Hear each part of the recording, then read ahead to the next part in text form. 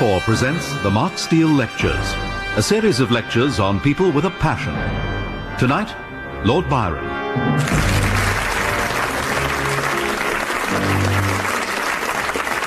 It seems incredible now that a romantic poet could ever have been a major celebrity in Britain, because in modern Britain we seem to be ashamed of things like poetry or the opera. So, for example, when England plays a European country at football, you get the foreign fans, especially the Dutch, they'll sit at one end going, Verdi,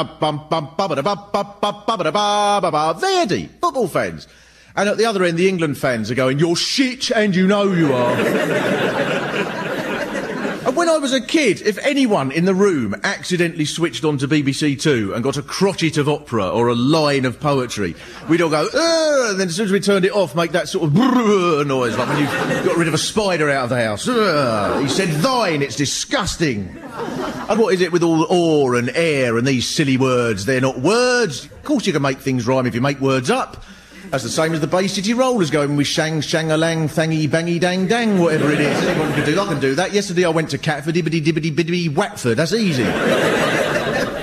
On the odd occasion a teacher did try to enthuse us about the virtues of this stuff, they'd miss where we were at completely. I remember a teacher trying to convince us that the romantic poets used their words to seduce women, and I thought, no, come on. Not in Swanley, I don't think so. Not in the bus shelter with Jane Hutwood, I don't think so. So, to make up for that in this programme, I'm going to try and argue that the whole point of Lord Byron's life and his poetry was to stick up for the teenager in the bus shelter.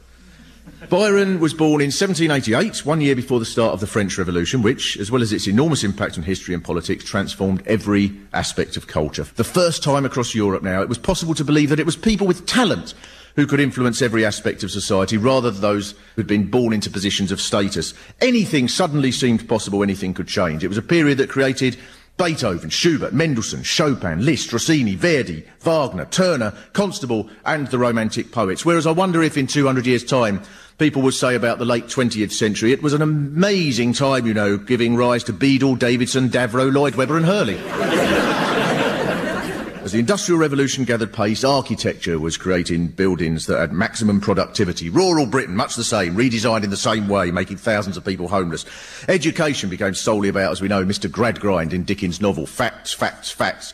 And so the Romantic trend was a challenge, really, to this philosophy. Now, like many of the Romantics, Byron had one of his heroes as the Genevan philosopher Jean-Jacques Rousseau, who wrote, "Man is born free, but everywhere is in chains." Which is so French. If an English philosopher had come up with that idea, he'd have expressed it by going, "Ain't it dreadful?" Now, the year that Rousseau died, Byron was born into the landed gentry, and his first few years were a tad unorthodox, really. He was born with a club foot, which made him lame all his life. His father, who was called Mad Jack, spent the entire family savings on drink. Then he declared he was in love with his sister, who he lived with until he died from alcoholic poisoning. When he was 10, his uncle, who was in charge of the Byron grounds in Nottingham, died, and so Byron became Lord Byron of Newstead. From his estate, Byron was sent to Harrow, where he received an allowance of £500 a year, but this turned out to not be enough for Byron, so he arranged a loan so that he could buy a coach. As a student. Because this is the way that class thinks, you see. Oh, I've got a geography lecture Wednesday, I'd better buy a horse and a carriage. This sort of expenditure got the family into trouble, so his mother compiled an account of the estate's expenditure for 1 year, which went... Garden labourers, £156. One gamekeeper, £39. One servant, £30. One bear, £20. That's brilliant. They're in financial trouble and they've got a bear. I suppose they must see it the same way as destitute pensioners see the fags. Well, I can't get rid of the bear, it's the only pleasure I'll get. From Harrow, Byron then went to Cambridge, where he began displaying the flamboyance that he became known for. He became an expert swimmer, an expert boxer, and he viewed his disability as a challenge. And then he went through all the typical traumas of aristocratic adolescent love, falling for unattainable older women, falling in love with a woman who ignored him, and being fiddled with by the teachers, which I get the impression is part of the curriculum at public school. You probably get Ofsted inspectors round. Can I sit in on your fiddling this afternoon, Miss Ron? Credit where it's due, though. I bet English public schools are the only places in the world where you get fiddled with in Latin. Come here, boy, fiddly-um, fiddle-arvy, fiddle-eachy. So in one sense, then, he was privileged, but he was riddled with these doubts and questions. And at 18, he wrote, I have really no friends in the world. My old school companions walk about in monstrous disguises, in the garb of guardsmen, lawyers, parsons, fine gentlemen, and other masquerade dresses. That's Cambridge for you. If you'd given it a couple of 100 years, he could have added incompetent spies and David Baddiel. Here, though, is where you see, I think, the origins of the torment and the fervour that guided Byron through his life. He hated the lifestyle of the wealthy, but he loved their wealth. And he was cynical about the condition of the England that he and his former friends were being taught to rule. Thousands were starving at this time as the new factories were driving craftsmen out of work. And to prevent an uprising, the government introduced imprisonment without trial. Unions were banned, and there was the death penalty for stealing 40 shillings or more. Byron was cynical then about the rulers of England and their values, but not just in a directly political way. He was coming to despise them for the way they were destroying the imagination and human spirit, which is why the form of protest he went for wasn't union activist or underground conspirator, but romantic poet. Byron was driven by something that seemed to have no place in functional industrial Britain, passion. So apart from the swimming and the boxing, he fell in love ridiculously easily with women and with men. At one point he wrote, There is something very softening in the presence of a woman. Some strange influence, which I cannot at all account for. Even Mrs. Mule, my firelighter, the most ancient and withered of her kind, always makes me laugh. And so Byron lived to be passionate. He'd picked up the spirit of the supporters of the French Revolution, and he couldn't stand the safe coziness that attracted some of his contemporaries, especially those who had supported the revolution but had now changed their mind. So Byron, who could have strolled through life as a politician or as a lawyer or a guardsman, parson or fine gentleman, channelled his passion into poems. But his first collection, called Hours of Idleness, was slated in the Edinburgh Review as So much stagnant water. For a while then he became a boxing manager, arranging fights for the English and Irish champions. And now there's a thing, being a boxing manager and a poet at the same time. And yet some of that sort of fits in, doesn't it, with the exuberance of a 19th century radical, whereas you couldn't really imagine it with a modern English boxing manager. You think the best poetry they could come up with would be 10 grand up front now, my fella, or I'll pull Frank from Cinderella.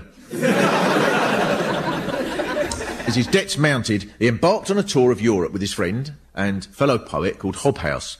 And one of the first signs of the sort of poetry that was going to make him famous was a poem he wrote as they were leaving on the boat. Hobhouse, muttering fearful curses as the hatchway down he rolls. First his breakfast, then his verses, vomits forth and damns our souls. And then as he travelled across southern Europe, he saw every destination as a challenge, but it was Greece that won his heart. He swam across a 4-mile stretch of bay called the Hellespont, which made him instantly famous locally. Athens seemed to embody for him all the passion for debate, science, philosophy and the arts. But when he got there, of course, he was devastated because the city had been left to decay by the Ottoman Empire. The area around the Acropolis was a shanty town full of beggars. And worst of all, many of the marble sculptures at the Acropolis were being removed and taken to Britain by a senior servant called Lord Elgin. And Hobhouse saw workmen refusing to load some of the marbles onto Elgin's ship, as these workmen were convinced that the statues were weeping at being sent into exile. Now, one way that Byron responded was to write a poem called The Curse of Minerva, about a curse placed on Elgin by the Greek gods, and it's full of abuse about Elgin. For example, Let Elgin stand through ages yet unborn, a fixed statue on the pedestal of scorn. When Byron returned to England, frame workers, put out of work by employers of the Industrial Revolution, had started their machine-wrecking protests, known as the Luddite Rebellion, after the mythical leader Ned Ludd. So at the age of 23, Byron went to the House of Lords to make his first speech, in opposition to the introduction of the death penalty for Luddites. The rejected workmen, in their blind ignorance, imagined the well-doing of the industrious poor were of the greater consequence than the richness of a few individuals. And he lampooned the efforts of the military to put down the action, saying, They arrived just in time to witness the mischief already done, and return to their quarters amidst the derision of old women. Could there be anything more humiliating than that? Because I imagine these old women he was talking about as being like Martha, the tea lady at the first job that I ever had, who used to come round with the cakes and biscuits on a trolley, and when she saw I was new, she said, "Oh, hello, dear. Oh, you're new and nervous. Now, what do you like, a bit of cake or a bit of the other? I bet you wouldn't mind a bit of the other. Woo! Oh, he's got all red! dead! Oh! That's what it must have been like. Oh, look, that one's got a tiny musket! Oh! Byron then had enormous sympathy for the Luddites, but his life was spent surrounded by the nobility. And this became even more true a few days after his speech when his poem Childe Harold's Pilgrimage was published. This poem tells the story of a knight following the route that Byron himself had taken across Europe, and it was hugely popular, so that London society, especially Lady Caroline Lamb, swooned before him, and the word used at the time was swoon, so no wonder the blokes were jealous of him, because after all, most blokes, throughout the ritual of chatting someone up, are conducting a constant commentary to themselves. Oh, hang on, no, we're doing all right, she's smiling, that's a good sign, right, we made her laugh, that's going to go down well. Oh, no, who's this bastard here? Oh, Jesus. Oh, no, it's all right, it's her brother. We're all right, we're off the hook. We're not for Byron, it was just good afternoon. Oh, she's fainted. And what a sign of how low poetry has slipped in our esteem. Nobody swoons at poetry anymore. The nearest we get to romantic poetry is the bit on a birthday card that goes, "Here's to say I love you in my own sweet loving way on this very, very, very, very, very special day." How can you account, then, for the popularity of this radical, stroppy, Luddite-supporting poet amongst the good nobility of London society? Now, partly it reminds me of the night in 1981 when I was invited to recite a dreadful poem I'd written about being on the dole to the Dulwich Poetry Society, and it ended with 2 lines that were aimed at Margaret Thatcher that went, "Because of what I dread, I'd rather you were dead." Now, I thought that the reaction of these people could only go one of 2 ways, really. Either they would just be sick on the spot, or they would say, "My God, he's right," and sell their house and go and fight with the Sandinistas. But instead they went, as if I'd scored a single in a county cricket match. And then one of them said, You did very well to remember all the words.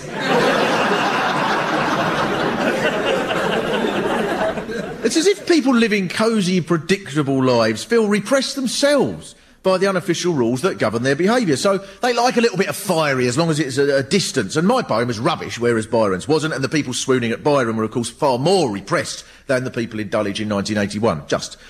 Byron was a link now with the spontaneity and the romance that these people weren't supposed to feel. He began an affair with Lady Caroline Lamb, and although she was married, they would meet almost every day. Some days, in fact, she would disguise herself as a page so that she could meet him. But, I don't know, it seems to me she needn't have worried, really, because what would her husband have said if she'd found out? Be like now, if you found out your wife was going out with Robert De Niro, you'd go, "Oh, fantastic! Next time you go out with him, can I meet him?" You think he'll mind if I go up to him and go, "You screwing my wife?" So, he took up a number of other offers from women and was reputed to have got a maid pregnant, but one woman pursued him relentlessly, Annabella Milbank, and for about a year she contrived to be at the same functions as Byron, read his poems so that she could discuss literature and art and politics with him, and then, when he took an interest in her, they got married. Although, beforehand, Annabella did write a list of her requirements for an ideal husband. Genius is not, in my opinion, necessary. Rank is indifferent to me, but good connections are an important advantage. I would not enter into a family where there is a strong tendency to insanity. Which sounds very much to me like the modern values of a small town, and a sort of an aristocratic version of... I don't mind if he ain't bright or posh nor nothing, as long as he's got a few quid, and I'd rather he wasn't mental. She also believed then in many of the functional values to which Byron was opposed, and the marriage was, of course, destined to be a disaster. Although there was another reason why it went wrong, which was that Byron started having an affair with his sister. It's a pity his dad wasn't still alive, or he could have gone, "You're making me proud, my son." On top of all the other problems this caused, think of the poor bloke, though, at a party trying to chat Byron's sister up. All right, no, she's smiling, we're in with a chance. No, it's done all right. Oh, made her laugh, it's going very well indeed. No, we think, oh, Christ, no, who's this bloke here? Oh, God. Oh, no, it's all right, it's her brother. Eh? He described his state of mind as... Between metaphysics, mountains, lakes, and the nightmare of my own delinquencies, I would have blown my brains out, but for the recollection that it would have given pleasure to my mother-in-law. he had another reason for sinking into a melancholy state. See, his radical hopes had been almost entirely invested in the spread of the French Revolution, even when the French Republic was ruled by Napoleon. And in April 1814, Napoleon finally surrendered and abdicated and was sent into exile. For 4 days, Byron stayed alone in his room, describing what he did during this period of mourning. Today, I boxed an hour, wrote an ode to Napoleon, and ate 6 biscuits. What a fantastic assortment of activities. What would have happened if he'd been in there a week? Today, I composed a symphony, drilled a hole in my foot and couldn't find the tea-string. Then, as Byron re-emerged into society, he took a place on the board of the radical Drury Lane Theatre and had an affair with an actress, despite the fact that Annabella was pregnant. And so, she gave up and divorced him.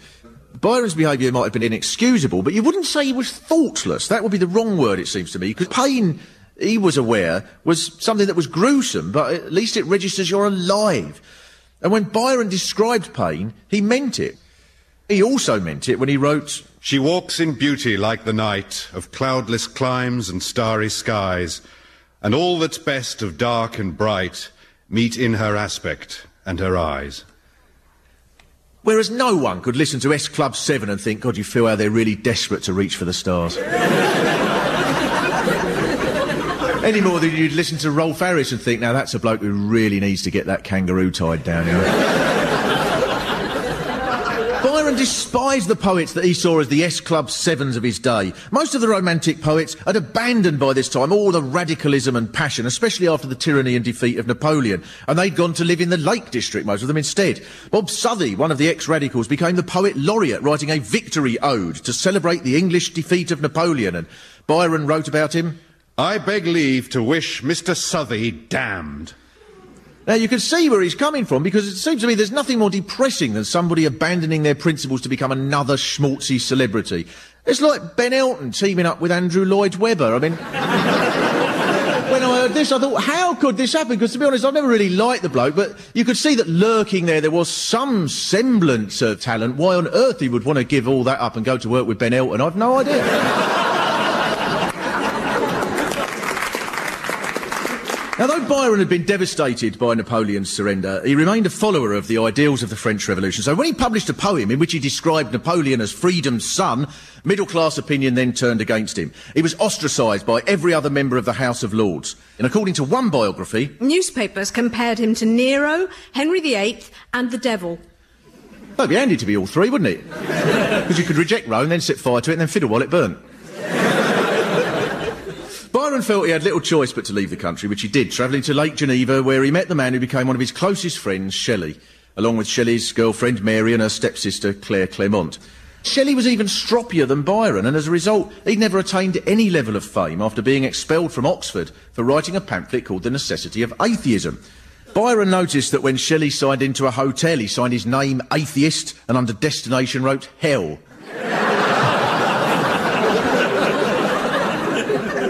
Byron had never met anybody as passionate about revolutionary ideas and applying that to poetry, and though they disagreed about Napoleon, nonetheless the group remained close, especially in the case of Byron and Claire Clement as he got her pregnant.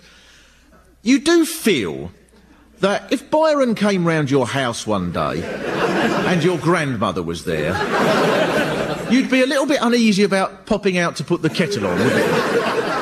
Well, he was so romantic there, he said I walked in beauty like the night. Then, in 1820, in Naples, he surpassed himself. He started going out with Countess Guiccioli, right under the nose of her husband, the Count Guiccioli, who found out and then said that he didn't mind. The Count even let Byron rent a room in his palazzo, which Byron shared with his daughter Allegra. But unluckily for the Count, Europe was turning back to revolt at this point. On every wall across Naples was scrawled, "Long live the Republic! Down with the Pope!" Byron became the organiser of the weapons for the revolution. He sent out the word that he could stockpile the guns and gunpowder and collected an arsenal of 150 weapons, which he kept in his flat, owned by the Count. Now, this has got to win, I think, the all-time historical award for front. In effect, what he's saying to the Count is, I'm giving you Mrs. a seeing to, with your permission, while living in your flat, filling your house with weapons for a revolution that will overthrow you. wonder if he used to knock at the Count's door and go, I couldn't borrow your robe because your missus, it turns her on something frightening. Instead, when the Count found these guns, he issued an ultimatum to his wife to choose between Byron and him. But when word got out that the Count had done this, the whole of the city supported her and Byron, including the Pope. He really was one of life's losers, wasn't he, the Count? The trouble, of course, with tragicomic lives is that eventually comes the tragedy, and when it happened to Byron, it piled up even more implausibly than the comedy. First of all, the revolution was crushed by an Austrian invasion and paper police sentenced known militants to death, although Byron himself was sentenced to exile. Now, feeling that a flat doubling as a revolutionary headquarters wasn't an ideal home for a 5-year-old, he placed his daughter in a nunnery. What then happened was that after the Austrian invasion, Byron moved to Pisa without her, and while there, he learnt that in this freezing cold nunnery, his daughter had died. Byron then moved in with Shelley, who a few weeks later set off on his boat, the Ariel, to a place called Leghorn, but the boat sank in a storm, and then Byron's closest friend went missing as well. So 2 weeks later, Shelley was washed ashore, only recognisable because of a book of Keats that he'd got in his pocket. Byron and his friends held a ceremony in which they burnt the corpse. And so Byron carried on really with the work, in particular with the one poem that he'd been writing ever since he'd left England, which was going to take his fame and his notoriety to new heights, Don Juan. And it is Don Juan, incidentally, and not Juan, as the rhymes just simply don't work unless it's Juan. The next thing that strikes you about this poem is its length. 8 lines to a verse and 2,000 verses. It tells the story of Don Juan in his travels around Europe, wandering through turmoil, a shipwrecked boat on which the survivors eat each other, taken into slavery by sultans from where he escapes by dressing as a woman, and so on. And almost every page shocked English society. The start of the poem he called a dedication, which was a tirade of abuse about other poets. The very first rhyme is, Bob Southey, you're a poet, poet laureate. 'Tis true you turned out a Tory at last. You might as well write, your grovelling poems are a drag, I'm having you, you Tory slag. Literary circles condemned the poem for breaking the rules of rhyme, such as rhyming laureate with Tory at last, or where he says, Oh, ye lords of ladies intellectual, inform us truly, have they not henpecked you all? But Byron answered his critics about the correctness of rhyme by telling a story about Ben Jonson, the playwright. A poet called Sylvester and Johnson were challenged to a contest in which they had to make up a rhyme using their own name. So Sylvester wrote, I, John Sylvester, sleep with your sister. And Johnson came back with, I, Ben Jonson, sleep with your wife. And Sylvester said, that doesn't rhyme, but Johnson said, no, but it's true.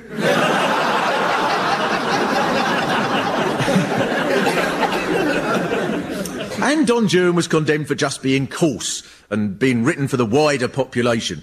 But the greatest outrage was caused by the poem's radicalism. Partly this was due to irreverence. Referring to the aristocracy, he wrote that they marry their cousins, nay, their aunts and nieces, which always spoils the breed, if it increases. He's one to talk, wasn't he? As he was about to write one section, though, he heard the news that Castlereagh, the hated Foreign Secretary, had gone mad and slit his own throat. And there were all the usual eulogies that you can imagine. Like whenever a world leader dies and you think, well, if people were honest, the newsreader would say, Robin Cook said, to tell you the truth, I never really knew him. I met him once, but he didn't speak any English. And John Prescott said, which one was he again? Blimey, I thought he went years ago. So, when Castlereagh was buried, Byron wrote a poem for his grave. Posterity will ne'er survey a nobler grave than this. Here lie the bones of Castlereagh. Stop, traveller, and piss. When it was published, one typical review was, This miserable man has drained the cup of sin to its bitterest dregs. He is no longer a human being, but an unconcerned fiend, whose type was never exhibited in a shape of more deplorable degradation. Now that is a review worth boasting about, isn't it? See, 10 years travelling across Europe through high farce and tragedy it had taken him to write this, so it would have been terrible if the review had said, it'll be ever such a job to remember all the words. The hostility to Don Juan was the hostility really of a social system increasingly obsessed with every aspect of life fulfilling a productive purpose. But Byron was about to embark on something even more controversial. Following on from the nationalist revolts in Spain and Italy, a Greek archbishop formed an army to defend nationalist Greeks against the Ottomans, and Byron was eager to play a leading role. Because part of Byron's passion, of course, was this longing for action. This is a bloke who was very easily bored, as you might be if you'd been a lord at 10 and the celebrity of Europe for several years. And so Byron was besieged with offers from factions in Greece that wanted to take advantage of his status and his enthusiasm and his money. And eventually he settled on landing a force at the town of Missolonghi, opposite a Turkish garrison, which is amazing when you consider he was a poet. Because what usually happens is in a war, some people get so fed up that they turn to poetry. But Byron was so fed up with writing poetry that he turned to war. And the town of Missolonghi, he discovered when he arrived, was built on a swamp. And one afternoon he complained of feeling thirsty, and then "my hour is come," he said, apparently matter of fact, and in 1824, at the age of 36, Byron died. As word spread around Europe, radical groups and nationalists went into mourning. Some radicals argued that Byron's body should be laid in Westminster Abbey, although the writer William Hazlitt suggested that if it was put there, it would get straight up and walk out.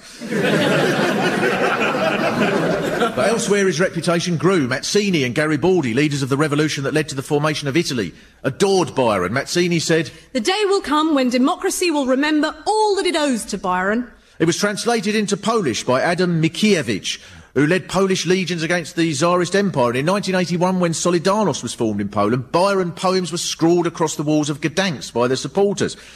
Byron, against the stream, flew the flag for staying firm to passion and principles, so that even in the depths of his misery, in his ode to Napoleon, he wrote, "Freedom, yet thy banner torn but flying, streams like the thunderstorm against the wind." And that is why I think Byron makes sense today, in these passionless times in which the biggest celebrities are Anthea Turner and Dale Winton and zombies on daytime television pulping the brains of pensioners and the unemployed, and all aided by these soulless new Labourtron politicians like Alistair Darling, who you imagine if his wife asked him if he was feeling horny, he'd probably say, "I'm very glad you asked me that question. I'd like to answer by making these 2 points." And where poetry is reduced to jingles and slogans, so that if Byron were around now, he'd have to work for an agency who'd say, "We like it, we really do, we think it's terrific. We've just made a few little changes, just to give it that commercial edge, OK? She walks in Tesco's every night. For boneless hinds, the kids will scoff, and all that's best to keep clothes white, and tuna chunks at 5 pence off." As the drive to a world without passion gathers pace, we can console ourselves that they can never entirely succeed, because deep down all of us know, even Alistair Darling, that the most memorable day you ever have is when you suddenly ring up sick and go to Brighton, and when the most fantastic sex you ever have is the one that happens out of the blue with a next door neighbour. The thing I love about him is that, for all his poetic prowess, if he was asked today to write a poem about the Weasley politicians and the anodyne celebrities, the sultans and tyrants and the hypocrites, the Castlereaghs and Southies of our own time, and sum all these people up in just 2 lines, the poem I reckon he'd write would be, "You're shit and you know you are, you're shit and you know you are."